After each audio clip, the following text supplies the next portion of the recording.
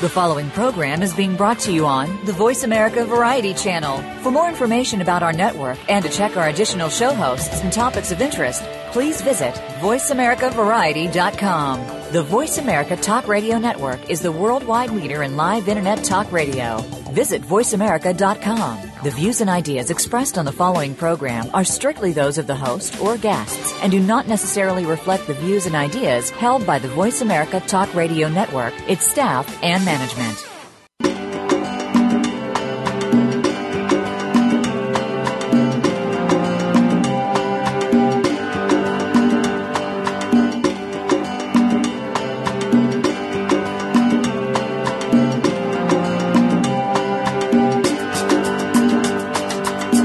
Save our wildlife, save the environment, save our world. It all starts with a little knowledge. Welcome to Our Wild World with Ellie Weiss. There is so much that's being done and can be done with help from specialists and marginalized community groups to you. We'll discuss the future of Africa, the wildlife, and the people, and show you how it affects the entire planet. Now, here is Ellie Weiss from the Wild Eyes Foundation. And welcome to Our Wild World. We have a fascinating special guest with us today, Guillaume Bonn, who is a journalist and world-renowned journalist and photographer. And I hope you'll take a moment to read the guest bio page rather than go through it all right now, because Guillaume and I have a lot to discuss. So good morning, Guillaume. How are you today? Good morning, Eddie. Nice to be here.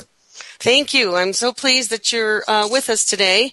We're going to just jump right in. So, as I said, take a look at Guillaume's guest bio. He's a fascinating man with contributions to a lot of our mainstream media. And he was born in Madagascar from a very interesting family with a multi-layered European background. Guillaume, so we're going to jump into, let's start with a little bit of background and then head into what's going on today. And you're undertaking a very interesting and huge task of a project. So I guess what I'd like to start with is how, being an African, many people think of Africans as black Africans, but there are white Africans. And you were born in Madagascar with a very interesting family. Was your family in media and photography or journalism? Did you come from a history of that, or how did you get started? No, I mean, it actually starts back in 1885. My great-grandfather arrived in Madagascar, and then my grandfather was born there.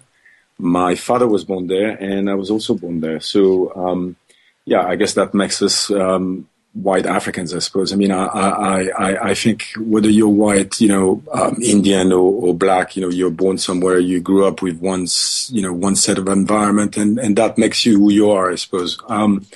So no, they were absolutely not into media. My grandfather was a farmer, and my father was born on his farm. And actually, the first time he saw electricity was at the age of 7 years old when he went to Europe for the first time. Amazing. So that's the first I've heard of this background. So this makes what we're going to be talking about even more intriguing and exciting. So coming from a farming background, and the history of Madagascar, a country that I have not yet been to, which is a unique environment in and of itself. How did you get into journalism and photography? Well, my dad worked for a company that used to move us, every 4, 5, or 6 years. So we eventually left Madagascar, and obviously I tagged along. And we eventually arrived in Kenya, where I partly grew up and where I've been living, most of my life now. I guess I became interested in journalism, related again to the environment that I was mentioning before. I think it's very hard in a place like Africa not to develop a certain curiosity and therefore look outside of your own sort of confined protected environment, and there's a lot of poverty in Africa, and I think that led me to developing my own eyes and my own, I suppose, conscience about certain things, and and how lucky I was to be, to be there. And I think my curiosity started from there. And then I started, picking up newspapers and, watching TV and all that sort of thing. I think that's how it started. To finally, a few years, I think I was 19 or 20, I can't remember.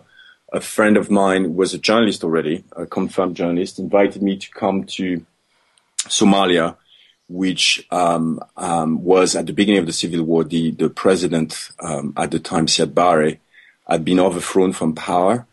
And so I went with my friend, tagged along with him, and we went to Mogadishu.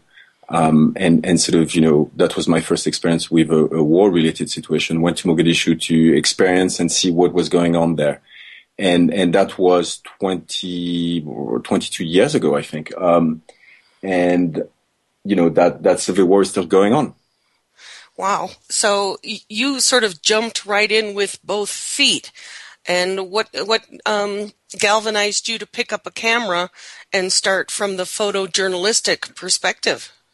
Well, I've been interested in photography since the age of 15 or 16. And, funnily enough, it's a long story, but funnily enough, there's a good friend of mine called Dan Eldon, who subsequently in 93 was killed as a photojournalist in Somalia. And sort of we kind of grew up together, thinking photography and visuals. And so when I arrived in Somalia, I wanted to be a photographer for sure. That's what I wanted to, get into. But I didn't really knew yet that I wanted to go into journalism and go to places and report stories that, mostly the world is kind of forgetting. So, we were in and out of Mogadishu, trying to sort of keep up with what was going on there. And, one day on our way back, to Mogadishu from trying to get to the front line, I saw my first dead body there. And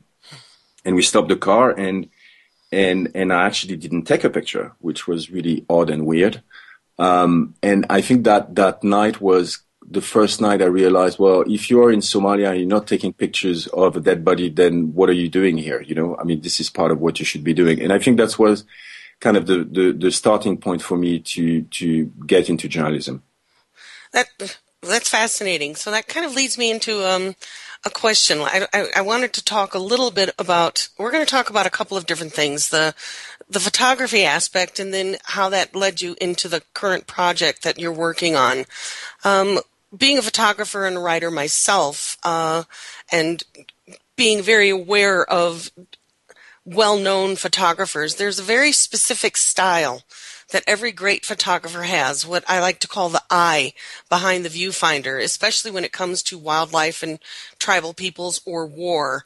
And it seems there's so much more to be seen than simply snapping shots like along Main Street, USA, or the typical tourist shot.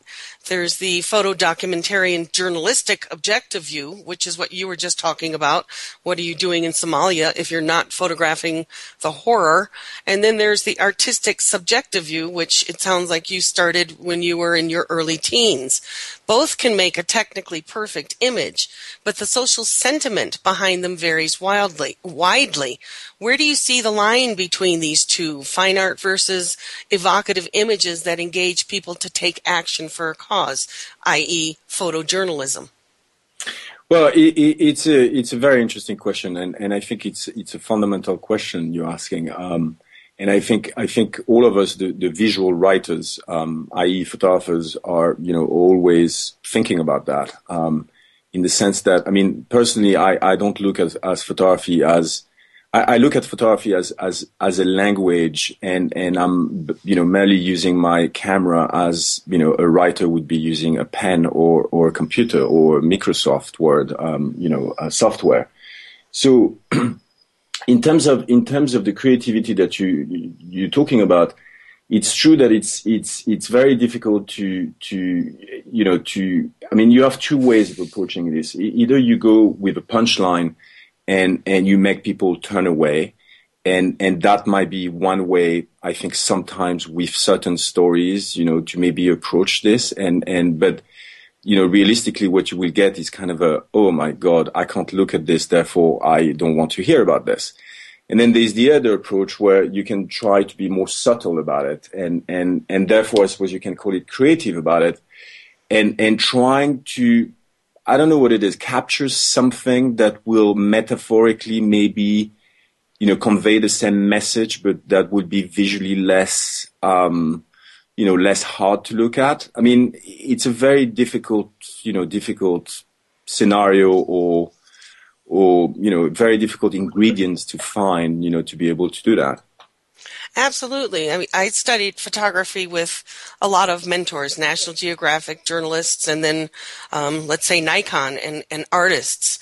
And I was always told, to leave that subjective viewer behind and be the objective observer, almost like the scientist, not seeing the forest for the trees or not seeing the trees for the forest.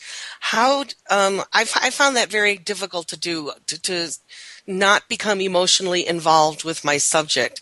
And looking at your images, which are absolutely stunning, and for our listeners, you can see Guillaume's work on his website at guillaumebonn.tumblr.com. That's Guillaumebonn.tumblr.com.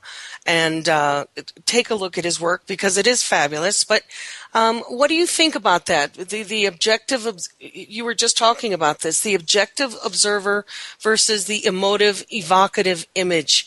And in journalism, in being a journalist, you have to, as you just said, get that image out there. But it seems to me more that you're not interested in photographing the dead bodies. You're more interested in photographing the life. And I guess that will lead us into the project that you're working on. So in 2011, to take this a little further, you were commissioned by Vanity Fair to be the photographer with Alex Shumatoff for a groundbreaking article, Agony in Ivory. Can you give us some insight as to how that article changed your life from being simply an observer of what was happening on your continent to taking a more active role in conservation or taking action, which I think leads to is kind of a natural lead to what you were just saying. Yeah, I mean, being an observer, yes, I think every journalist or photojournalist or people who put themselves outside of their protected environment, you definitely become an observer. But I think after a while, and I've been doing this for 20 years now, after a while you cannot just be there and just observe. I mean, I think you have to take a side, because if you're not taking a side, then I guess it makes you feel, that you're not contributing somehow.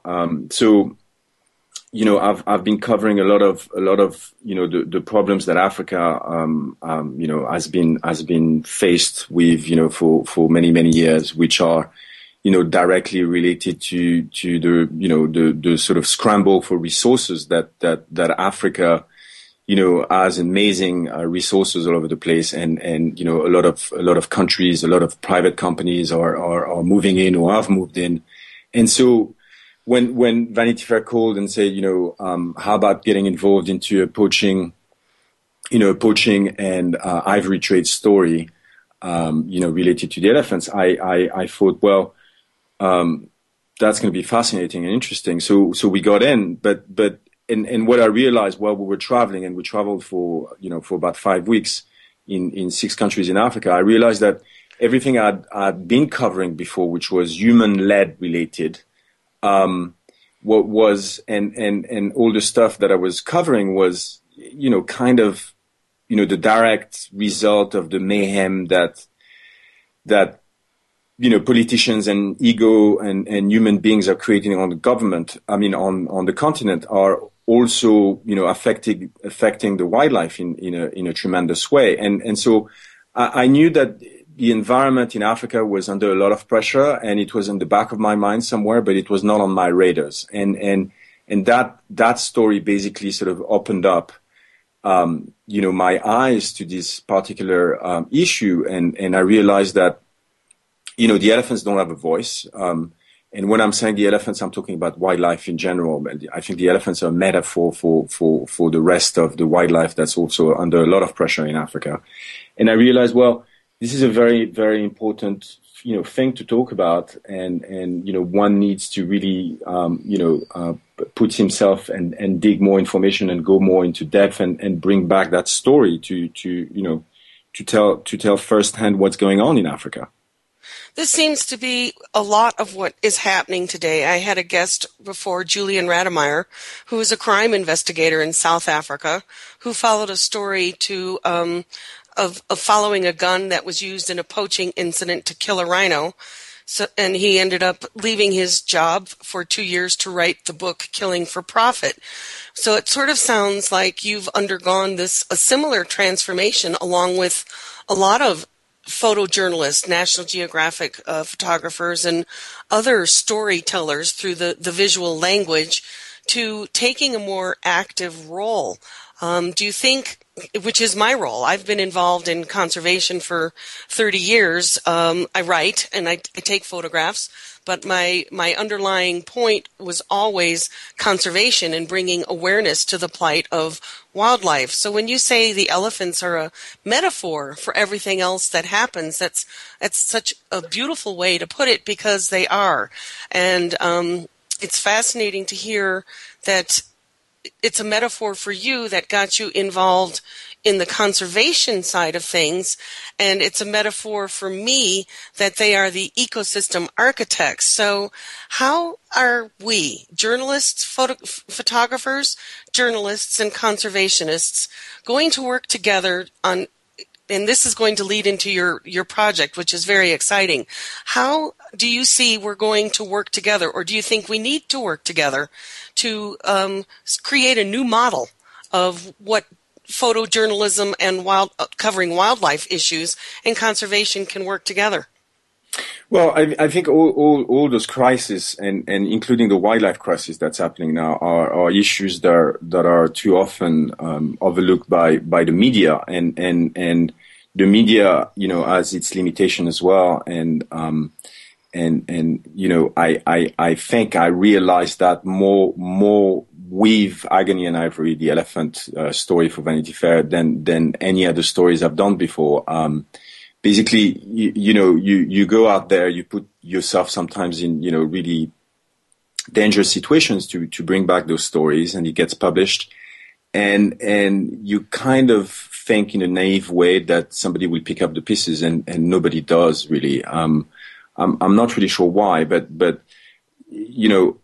what Vanity Fair created with the article on the elephant is they basically launched a sort of worldwide media campaign on that issue, and I think it did that and achieved that because nobody really expects a magazine like Vanity Fair to actually carry a story on elephants, and so here we are now 2 years after the article came out, and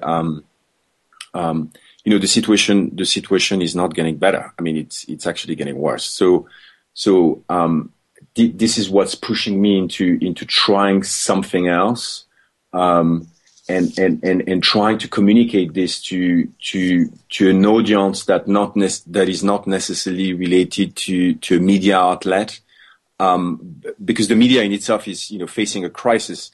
And I think we cannot only count on the media to be able to create a change. So you're sitting on a crossroads. You're sitting on a very fascinating fence or boundary, or bridge. I'd prefer to call it a bridge between what you've covered in your entire life and seeing the changes on the entire continent of Africa through the scope of your work and the images you've created, to an active role with Agony and Ivory, to the project that you're working on now.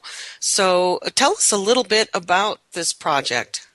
Well, basically what I'm trying to do is, I think I'm trying to bring knowledge and information. What I've realized is I've done a bunch of presentations, and I realized that the people who come and see my presentations, obviously I've heard about the ivory war that's going on right now, because there's a huge crisis with ivory, but they don't have all the components or the knowledge that they really should have in order for themselves to make a difference, also. And what I mean by making a difference is knowledge is power. I mean, it sounds cliche, but it really is true. And the difference starts in your own home, and in your own community, in your own family, your uncles, your grandparents, whoever hears the stories you have to share with them should know exactly what it is to actually be able to debate this and possibly, at a very small level, send a letter to your mayor or to your governor and say, I'm really concerned by this. And if everybody was doing that, I think maybe we would stand a chance to create a force and join hands in order to be locked in rather than locked out, in leaving the decisions, that are being taken right now, as far as, our planet is concerned.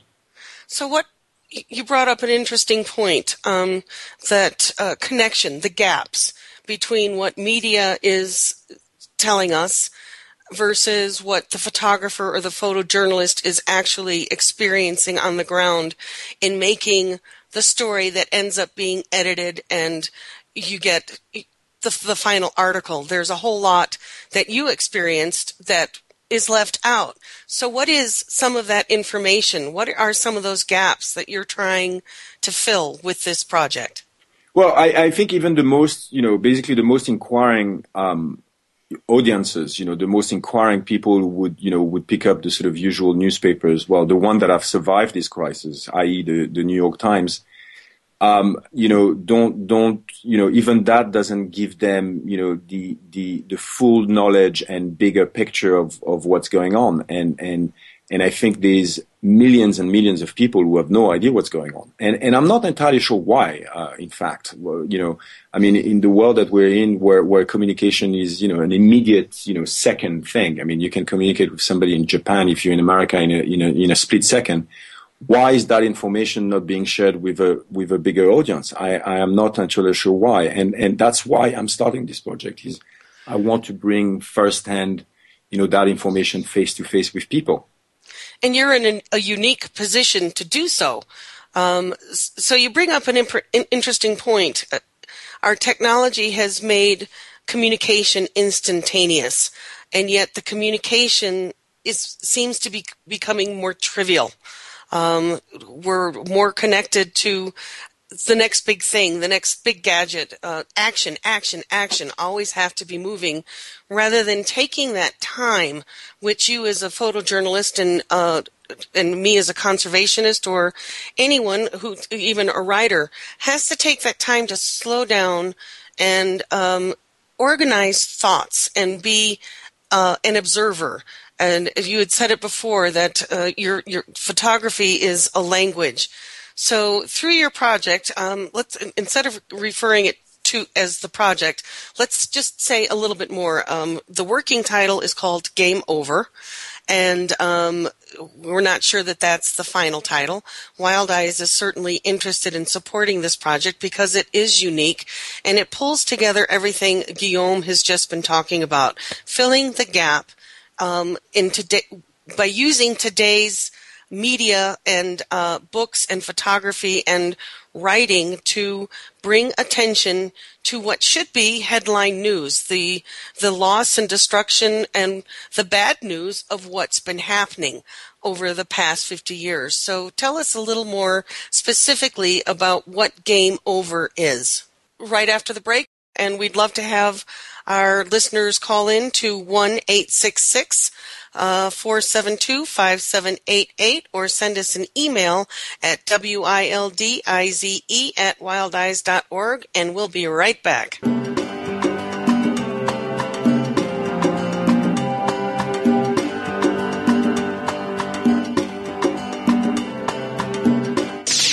The Internet's #1 talk station. #1 talk station. VoiceAmerica.com. Wildlife. No wild, no life. Big, scary, beautiful. Predators are in danger. Without them, our rivers dry up. Our forests don't grow. Our communities go hungry. Our biodiversity crumbles. Wildlife drives our planet's ecosystems. The wild effect. It's in our hands. Ellie founded Wild Eyes Foundation because she loves Africa and to remind us that there are more harmonious and less destructive ways to live on our planet. She does this so we may be able to look inside ourselves and understand the deeper partnerships that connect us all, and to take responsibility for our lives and our Earth. Africa is one of our last remaining wild places and the origins of humanity. It is irreplaceable. Africa is at a crossroads, on the brink of possibilities.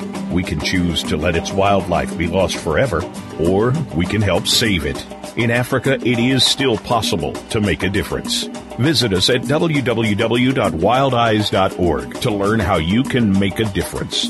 We only have one Earth. If we don't care, who will? WILDIZE.org. Streaming live.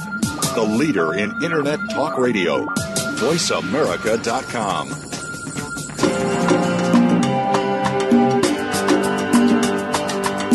You're listening to Ellie Weiss and Our Wild World. We want to hear from you. Call into the program at 1-866-472-5788. That's 1-866-472-5788. If you'd rather send us an email, please send it to wildeyes@wildeyes.org. That's WILDIZE@WILDIZE.org. Now, back to our wild world. Welcome back to Our Wild World. We're with Guillaume Bonn, a fascinating photojournalist and who is moving into a new project. Guillaume, this is a very new undertaking for you. Typically, you are commissioned to do a piece or an article or gather a series of photographs to fit to someone else's writing. But this project, Game Over, is being conceived by you. Can you tell us a little bit about what the project is and why you feel it's so important? So just to recap, I was involved in this article that Vanity Fair did, 2 years ago, and I realized that many of the poverty-led stories I did on the continent of, on the African continent, I realized that, a lot of the people that I were photographing, that I was also talking to and spending time with, always wonder why somebody like me spends so much time with them. And what comes out of that is they always say, why, if there were more people, from our government, taking care of us and listening to us and listening to our troubles, maybe they would understand what we, facing and what we're up against. So I think in essence, that's what I realize is that having a story published in an article is a good thing because it creates awareness, but it's not where it should end. I think time needs to be created in terms of, going to communities, talking to people and letting them know what is really happening in a sort of human way, which is face-to-face conversation, and tell them the intricate layers of what's happening related to human-wildlife conflict, because today we can't talk about wildlife without talking about, human beings. It's totally intricated. It's part of the same picture and it's part of the same problem. So in essence, what I'm trying to do is create a bunch of events, all over America, using a creativity visual message through pictures and through exhibitions, to create events and the time and the space and the same roof where you can bring people basically under the same timing and spend time with them and tell them that story. So this is fascinating. So it brought up an immediate question to me. Who is your audience for this book in the exhibit? Is it the Western European audience, or is it because you're talking about spending time with communities and having covered so much of Africa? Who needs this message? Do you think it's both the communities and the Western world, or what will be, without sounding negative here, what's the point?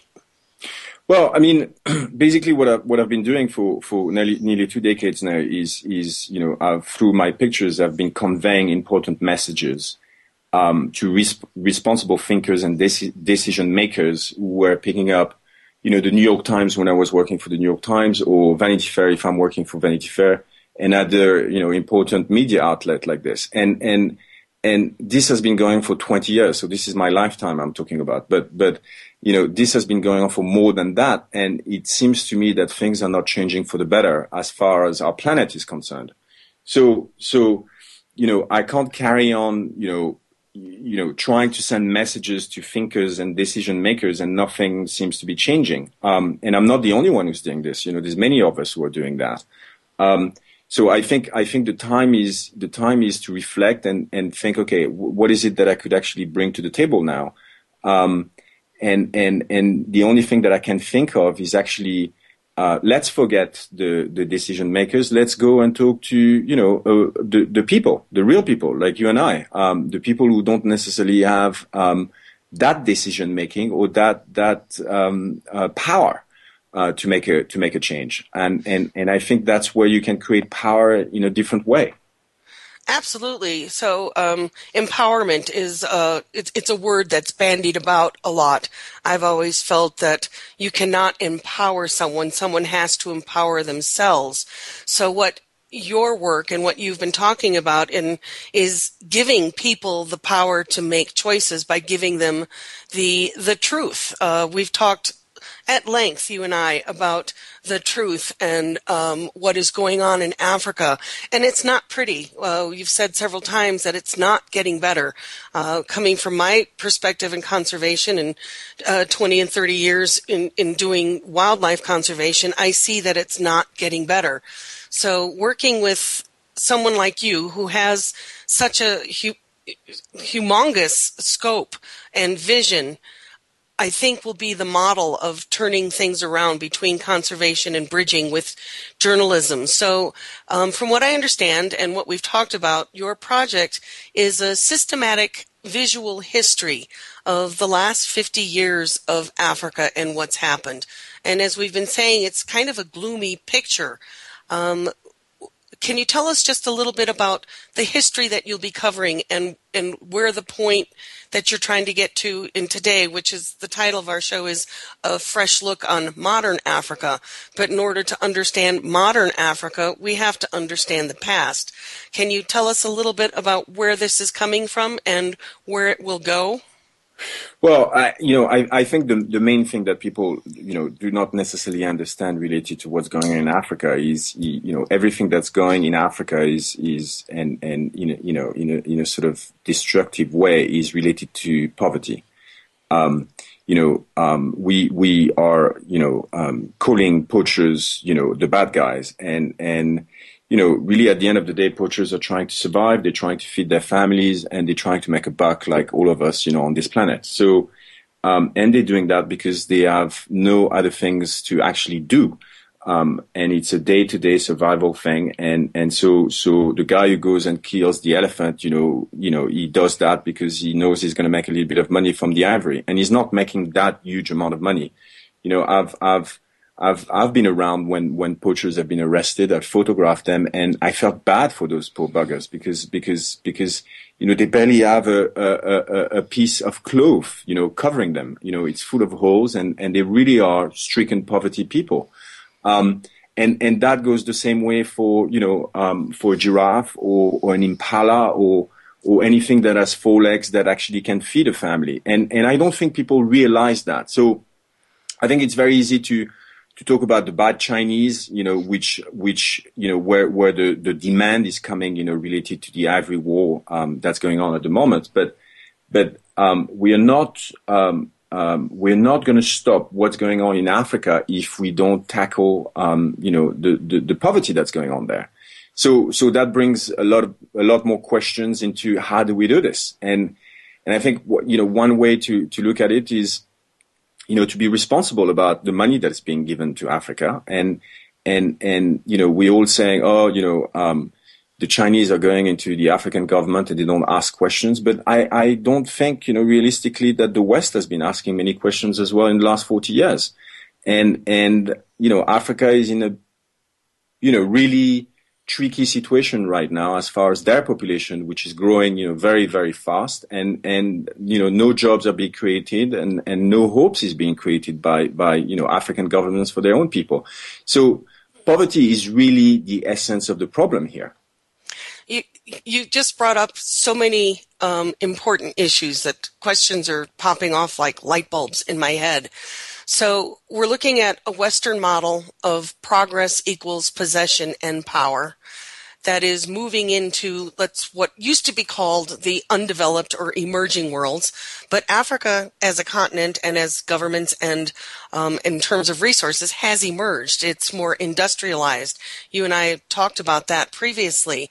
So there's something that's not working about the model of what we're passing on. We're passing on what works, but not necessarily, as you had said before, the information of how that works and what this model is doing to Africa. So, we're ending up paving over the natural world, which is in the beginning the very world that made us human. So your project, Game Over, is going to create a bridge between what is happening, what has happened, and where we are now. And it's not just a gloomy picture. There is hope. So where is the part of your project that is that will help? I'd say the local Africans, the people on the ground who are disconnected and disassociated and unrepresented and probably the least used resource that Africa has. How will Game Over affect that? Well, basically what I'm trying to do here is I'm trying to go back to 10 to 12 more countries in Africa because each country has a different sets of problems. Obviously, Africa is a huge continent. It's not one country, and every policies in one country or the other is slightly different from the neighboring country. So what I'm trying to do is, as you mentioned earlier, do a systematic documentation of what's going on. I'll give you an example. In Chad, there's about 1,500 elephants left, and you have no ears and eyes, in that part of Africa for various reasons. So, in essence, what I'm trying to do here is, one, not to, make sure that we're not going to forget what we have done, 10 years from now. And that makes me reflect on, the powerful pictures of what happened in 1945 when we discovered, the camps in Germany. Is like, if those pictures were not around, well, we wouldn't have, much to back up on, trying to prove to the people who are still thinking that it didn't happen, that it actually happened. So that's the first thing. There's a very strong historical documentation that needs to be done as far as the environment is concerned in Africa. And then the second thing is, as you mentioned also earlier, is, to empower a broad, wide base of people who we have, locked out of that information, and despite, the internet communication that we have today, people who have no access to that, we need to re-engage those people and not forget them, and create that time for them to know that, one day maybe there won't be a tree left, and if there is not a tree left, well, what is it that we're going to be able to breathe, And I think people have their own sets of problems on a day-to-day basis, and that's fair. And people are also, in this part of the world, America or Europe, struggling, to make ends meet. But we need to re-engage people in a way that also makes them responsible, because they have to realize that they are responsible through the taxpayer money that they are giving every year to the government, who are just splashing billions and billions of dollars to Africa, and that have been doing that for 50 years. And the end result is that Africa is in a worse shape today, as far as the population is concerned, than it was 50 years ago. And I don't want to go into politics, but that's the reality. There are more people that are poor and not eating every day today than there was 50 years ago. it just makes you wonder how this can be possible with the billions of dollars of foreign aid that goes into Africa. And you brought up an interesting point. China is not giving aid. They are providing infrastructure, and they're doing it all over the world. And I think, my own personal opinion, and I don't want to sound arrogant here, but in Africa, the continent, we all talk about Africa like it's a single place, and as you said, it's not. But I think what's happening in the quest to climb the economic ladder, which is happening, Africa is engaging in connecting to the modern world, getting progress, getting what they need to survive and move forward in the world, but what they're risking is huge. What's at stake is huge. And we've already lost this in many of the Western parts of the world and Europe, as opposed to those pristine wilderness areas that we see on documentaries. We're talking about the places where people and wildlife and environment are all living together. I kind of lost my point here, but as you go about this project and turn from journalism into activism, what are some of the roadblocks you're encountering between getting these two models of progress and the artifact that we think of as Africa together? Well, but bottom line is, when I have, discussions like this with people who have means and wealth, to either help my project or help other projects, they feel that, it's kind of doom and gloom and nothing, needs to, should be done or can be done. And that's not true. I mean, the world is still a beautiful place. There are still amazing forests to discover. There are still amazing wildlife to see. There are still amazing experiences, out there, for us to touch. But we need to think about the system that we have created for ourselves, in a much more deeper way. And it's not impossible. I mean, we are very intelligent creatures, and we have invented all those, incredible things, from the plane to the car. But so, why is it not possible to change, a system that clearly doesn't work? I don't know. Why is it so easy to raise the debt of Africa and immediately after give them billions again? We've done that for 50 years. Why do we carry on doing this? It just doesn't work. That money ultimately that's given to poor people in Africa via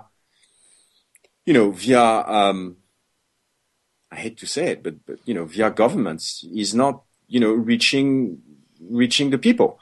So if we really want to help, we have to think on how to help in a different way. It's not a question of not helping. It's a question of how can we help better? Absolutely. We missed a break here, so I think we're just going to continue talking through to the end of the show because it's I don't want to break this up at the moment. So you said before that conservation and media are so busy trying to survive for the day. And that's sort of happening here in the West, where we have everything we need, but we're still just scrambling like hamsters on the wheel to survive for today.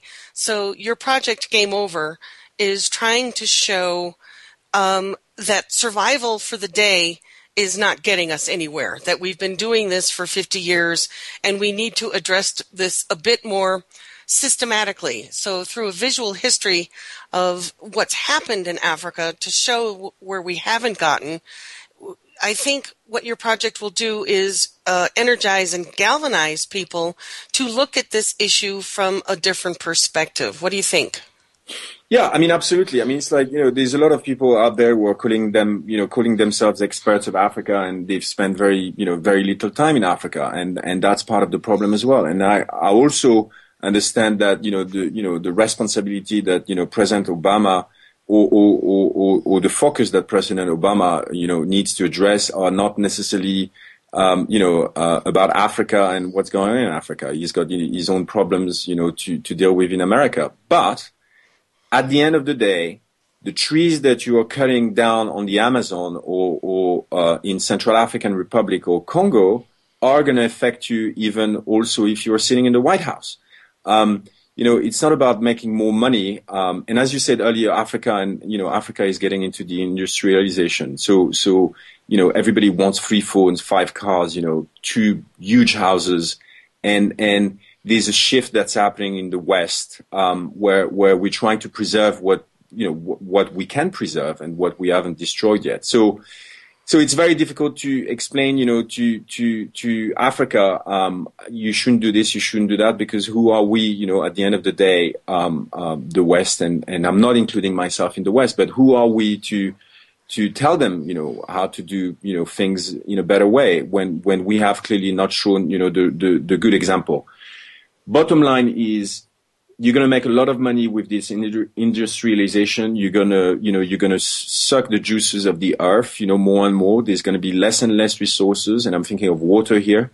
And at the end of the day, what are we going to be able to breathe? I mean, your money will be worth nothing when there's nothing to breathe anymore. I mean, this sounds cliche, but it's really the truth.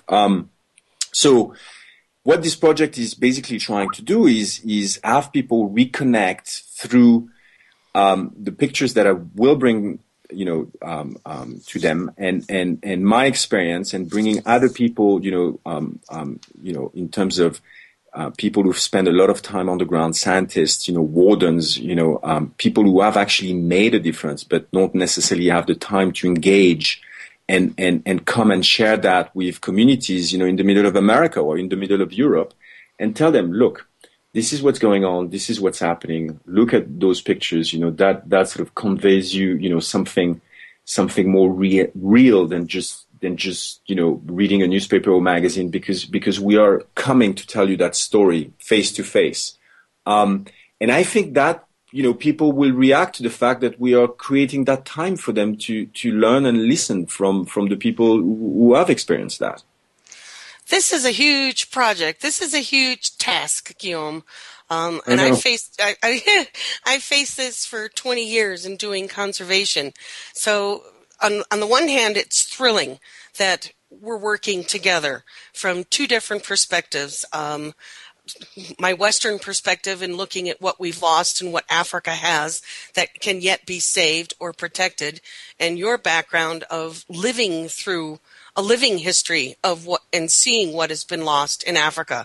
So how are you going to do this? I mean, physically, administratively, how are you going to pull this together? Who is going to be working with you because you can't do this by yourself.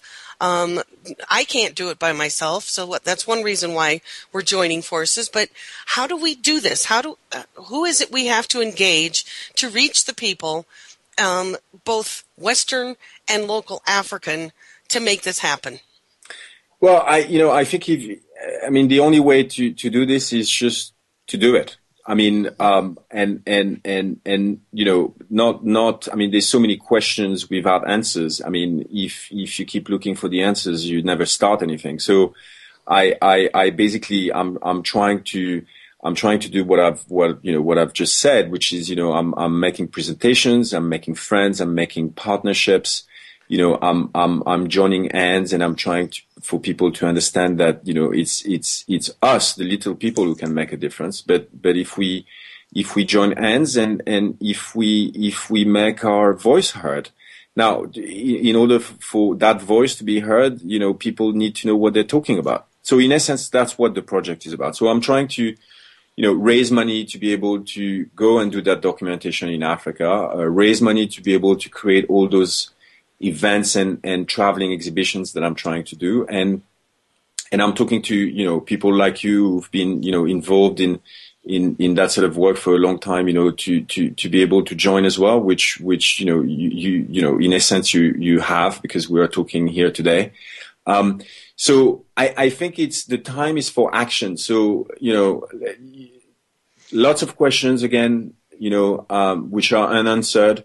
And I think the time is for action and see where that leads us. But we've, specifically reflecting on what exactly we have achieved in the last 50 years. And and what is it that we can do in the next 50 years, related to what we have in front of us today. So we have about not quite 10 minutes left. So, are you having success? You came to the States. You're living in Paris. You came to the States. You're not living in Kenya right now. And you've come to the U.S. to present this project to a variety of, let's call them backers, from conservationists to media outlets to, let's call them venture capitalists and investors. Are you having success with that? I know you're going to have success with the conservationists because this is our goal. Are you having a success with engaging the venture capitalists, the people who have the big money that could make a difference? Well, I think the successes that I'm having are in seeing the how people are reacting to what I'm saying to them, and funnily enough, I was talking about the poor people that I've been interacting with, in Africa, doing stories on poverty for a long time, and suddenly, their eyes open up and say, "Oh my God, you're spending a lot of time with us." Our own governments are not even doing that. And in many ways, that's what I'm getting here as well. In America, is like, people cannot believe, in many ways, what I'm saying, because nobody has done that before. I mean, maybe I'm putting myself on a pedestal here, but nobody is really investing the time to go and talk the talk. It's a lot about, trying to create a feel good scenario, for people to write a check and that's it. No, that's not it. So I am having a lot of successes because I'm getting a lot of response and people are really, opening up to what I'm saying and kind of shocked by what I'm saying. But at the same time, they understand why and where I'm coming from. And yes, I'm getting a lot of people who want to help. Absolutely. This is excellent because I wouldn't say you're putting yourself on a pedestal at all. I think your perspective is critical at this time in our human history, our global history, our world history, because we're facing unprecedented challenges right now, tipping points all over the place. But as I've said often, that offers unprecedented opportunities to make a difference and to turn things around. And I think your project, Game Over, and I think we should just say a little tiny bit in the time we have left why it's called Game Over. It's actually on the back of a project that was done 45 years ago. Can you just give us a little bit of background of why it's called Game Over? Well, I realized that at the end of the article we did, Agony and Avery, that most books, related to human wildlife conflict, actually there's not such a thing as books that are actually addressing it in a way that's not too romanticized. And most, wildlife book you get are just showing you pretty pictures of a lion, chasing an impala.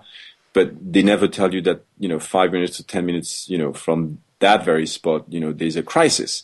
So there's a lot of reports that are being, written about human wildlife conflict as well in a sort of language that nobody understands. It's very important that those reports exist because we have hard facts, but nobody reads those reports because they're not being put out there. So what I'm trying to do with this book, and so I realized that the last book that was, addressing those issues was done in 1965. And, it's a book called The End of the Game. That somebody I spent actually quite a bit of time with did. His name is Peter Beard, and I see the book that I'm trying to do as a sequel of that book. But obviously I realize also that in 2013 you can't just do a book like you did in 1965. You have to not only do a book, but you have to put yourself out there, bring the stories, create events, traveling exhibitions, bring people to the table, engage with, as many people as you can, important, not important, and important and not important. I mean, the people who can actually take a decision, and the people who feel that they can't make a difference because they don't have the power of a decision. And I think that is wrong. Even in your own house, you can make a difference. It's just a matter of, of wanting it and knowing why you want to make a difference. And that's where the problem comes, is if people don't know why they need to make a difference, it's because they don't have the knowledge.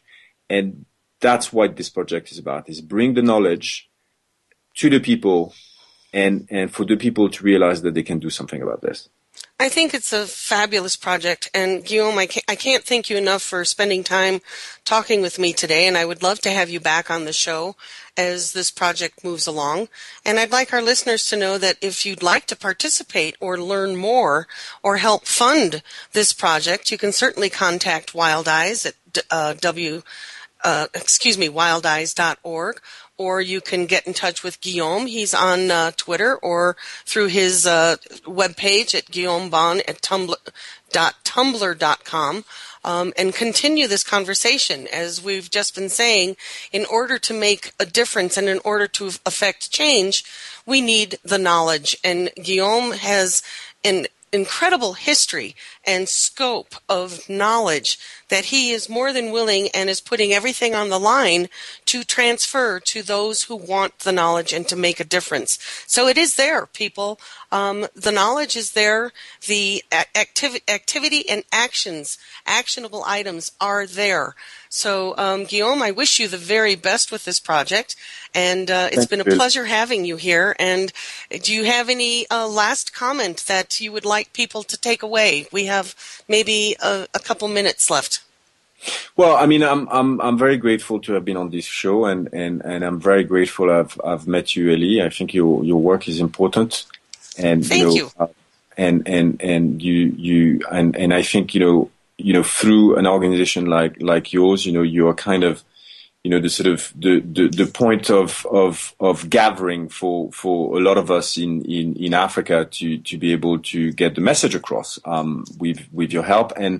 And so I think it's important to develop that and reach out more people and for people to realize that, it's not because we are normal people we are all normal people, but people who don't necessarily have the means to make a difference because we might not be a politician or we might not be a billionaire, that we cannot. We actually can. We have a voice. That's why we vote. That's why we pay, tax money. And we just need to, think about that a little bit more. I think you're absolutely right. And thank you for the wonderful compliment. That's what Wild Eyes' goal is to be a hub for people to get involved, to find out what's going on and find out what they can do. And we all can do something. So once again, I thank you for being on the show today. My pleasure. You can check out more at Guillaume's website at guillaumebonn.tumblr.com or learn more about what we're talking about at wildeyes.org and participate. We've given you a lot of opportunities today to think about and get involved. So all it takes is that one little step and reach out and talk and connect. So until next week, I would like to say thank you, Guillaume, and welcome to our wild world, and get out there and see what it is that we're talking about that needs our help, that we need to engage in. So until next week, have a great day and step out to your wild world. Thank you again for joining us this week. Be sure to tune in next Monday at 11 a.m. Eastern Time, 8 a.m. Pacific Time for another edition of Our Wild World with your host, Ellie Weiss, on the Voice America Variety Channel. Think about living with wildlife during the coming week and what you can do right now. Wildlife. No wild, no life. Big, scary, beautiful. Predators are in danger. Without them, our rivers dry up, our forests don't grow, our communities go hungry, our biodiversity crumbles. Wildlife drives our planet's ecosystems. The wild effect. It's in our hands.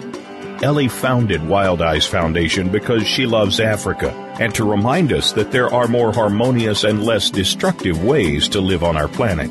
She does this so we may be able to look inside ourselves and understand the deeper partnerships that connect us all, and to take responsibility for our lives and our Earth. Africa is one of our last remaining wild places and the origins of humanity. It is irreplaceable. Africa is at a crossroads, on the brink of possibilities. We can choose to let its wildlife be lost forever, or we can help save it. In Africa, it is still possible to make a difference. Visit us at www.wildeyes.org to learn how you can make a difference. We only have one Earth. If we don't care, who will? WILDIZE.org. Thanks again for listening to the preceding program, brought to you on the Voice America Variety Channel. For more information about our network and to check out additional show hosts and topics of interest, please visit voiceamericavariety.com. The Voice America Talk Radio Network is the worldwide leader in live Internet talk radio. Visit voiceamerica.com. The views and ideas expressed on the preceding program are strictly those of the host or guests and do not necessarily reflect the views and ideas held by the Voice America Talk Radio Network, its staff, and management.